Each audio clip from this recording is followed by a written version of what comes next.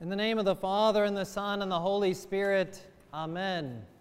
I know that this never happens on any other Sunday ever, but today's gospel reading might be one that, at least for the first half, it goes one ear and out the other.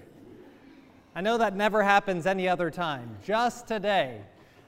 Maybe not for the last part, because that last part is the story of the birth of Christ, what we'll be celebrating, of course, tomorrow night. But that first part, we might not hear all of the names that are going on there, because there's a whole lot of them, and they all sound very different. But those names represent a lot of people. They're not just names, they're names of people, the genealogy, the ancestors of Christ, and each of them, in particular ways, help to pave the way for the coming of Christ and help us to understand exactly what it is that Christ is doing in the incarnation. And there's one name that might stick out to you that I'm going to try to talk about today, and that's the person whose name is Zerubbabel. If you look at in the genealogy there, Zerubbabel is after the deportation to Babylon. Jeconiah is the father of Shealtiel, and Shealtiel the father of Zerubbabel, and on from there. Zerubbabel is actually mentioned a whole bunch of times in the scripture, and his entire story is told in the books of 1st and 2nd Ezra. And he's mentioned in the prophet Haggai, and he's mentioned in the prophecy of Nehemiah, and he's mentioned in the wisdom of Sirach. So he's mentioned all throughout the scriptures. But Zerubbabel lived at a time, it says, of course, after the deportation to Babylon. And at that time, when the people were taken out of Jerusalem, they had taken all of the stuff out of the temple, and in fact, they had torn down the temple. And they were all there in Babylon, and some of them were made to be servants of the king, and that's what happened to Zerubbabel. Zerubbabel was one of the bodyguards of the king Darius. Well, Darius threw this great banquet, and he had his three bodyguards decided that they were going to show this great crowd how smart they were, and so they held a competition with each other to see which one of them could come up with what is the strongest thing, who are the strongest people on the earth. And so the first one makes his presentation, and he actually says, wine is the strongest thing that is on the earth, and he makes his argument. The second one says, the king is the strongest person on the earth. And Zerubbabel stands up and he says, women are the strongest people on the earth. And so if you want a scriptural reason why women are stronger than men, 1 Ezra chapter 4. So he makes this argument and he wins. But he says even more than that. I'm going to tell you, he says that actually more than wine, more than the king, and even more than women, if you can believe it, truth is the strongest thing on earth. And in 1 Ezra chapter 4, verse 38 through 40, so if you want to make a note to read it later, Zerubbabel says this, but the truth abides and is strong forever. The truth lives and rules unto ages of ages. There is no partiality or prejudice with the truth, but it does righteous things, distinct from all wrongdoings and evil. All are pleased with its deeds, and there is nothing unjust in its judgment.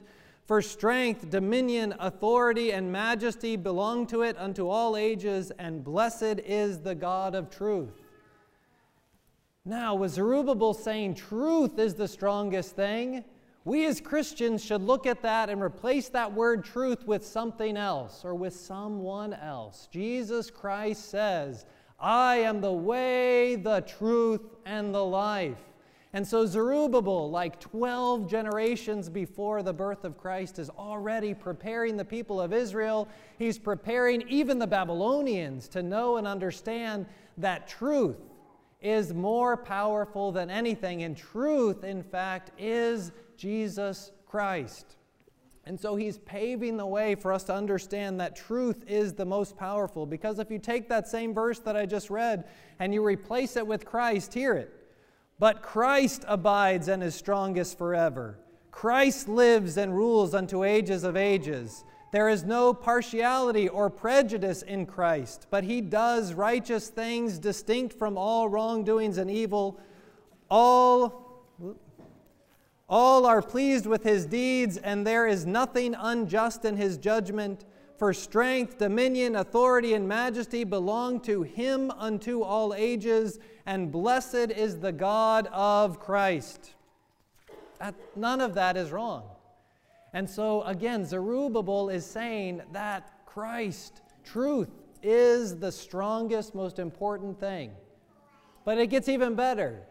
After winning this competition, Darius the king says to Zerubbabel, I'll give you whatever you want. You are so smart and wise. And so Zerubbabel says, allow me to rebuild the temple, because the temple had been destroyed. And so Darius writes all these letters, and you can actually read about all of that goes into the rebuilding of the temple in the course of 1st and 2nd Ezra. But suffice it to say that the temple eventually gets rebuilt. And so hear this, truth rebuilds the temple. And again, we as Christians, when we hear that word about the temple, we should think about Christ, who in the Gospel of John looked at the temple and said, tear down that temple. That took Zerubbabel a lot of time to build, and I will rebuild it in 3 days. But then the gospel says he was not talking about the physical temple, he was talking about the temple of his body. And not only his body, because St. Paul says that your body is the temple of the Holy Spirit. The incarnation, truth taking on flesh, the purpose of it is to rebuild this temple. To rebuild and restore and resurrect our bodies. That's what's happening. That's what happened with Zerubbabel, with truth rebuilding the temple. And that's what happens with Christ when we cling to him. Truth rebuilds this temple that gets sick, this temple that is fallen, this temple that will eventually die. When it is connected to Christ, when it is connected to the truth who took on flesh for us and for our salvation, it will be rebuilt. And that's what we want. That's what we desire, and that's why we are celebrating so passionately the incarnation, the nativity of Christ, the second person of the Trinity, truth taking on flesh, so that this temple, the temple of our body, can be resurrected. The temple of our body can be reborn and rebuilt into the kingdom of heaven. And so what we need to do is to cling to truth. And so really think about that verse, 1 Ezra chapter 4, verses 38 through 40, because it says truth has no partiality or prejudice. So that means ourselves needing to be that way, to not have partiality or prejudice, but to treat everyone as they are created in the image and likeness of God. And it doesn't just say to not do bad things. It says truth does righteous things.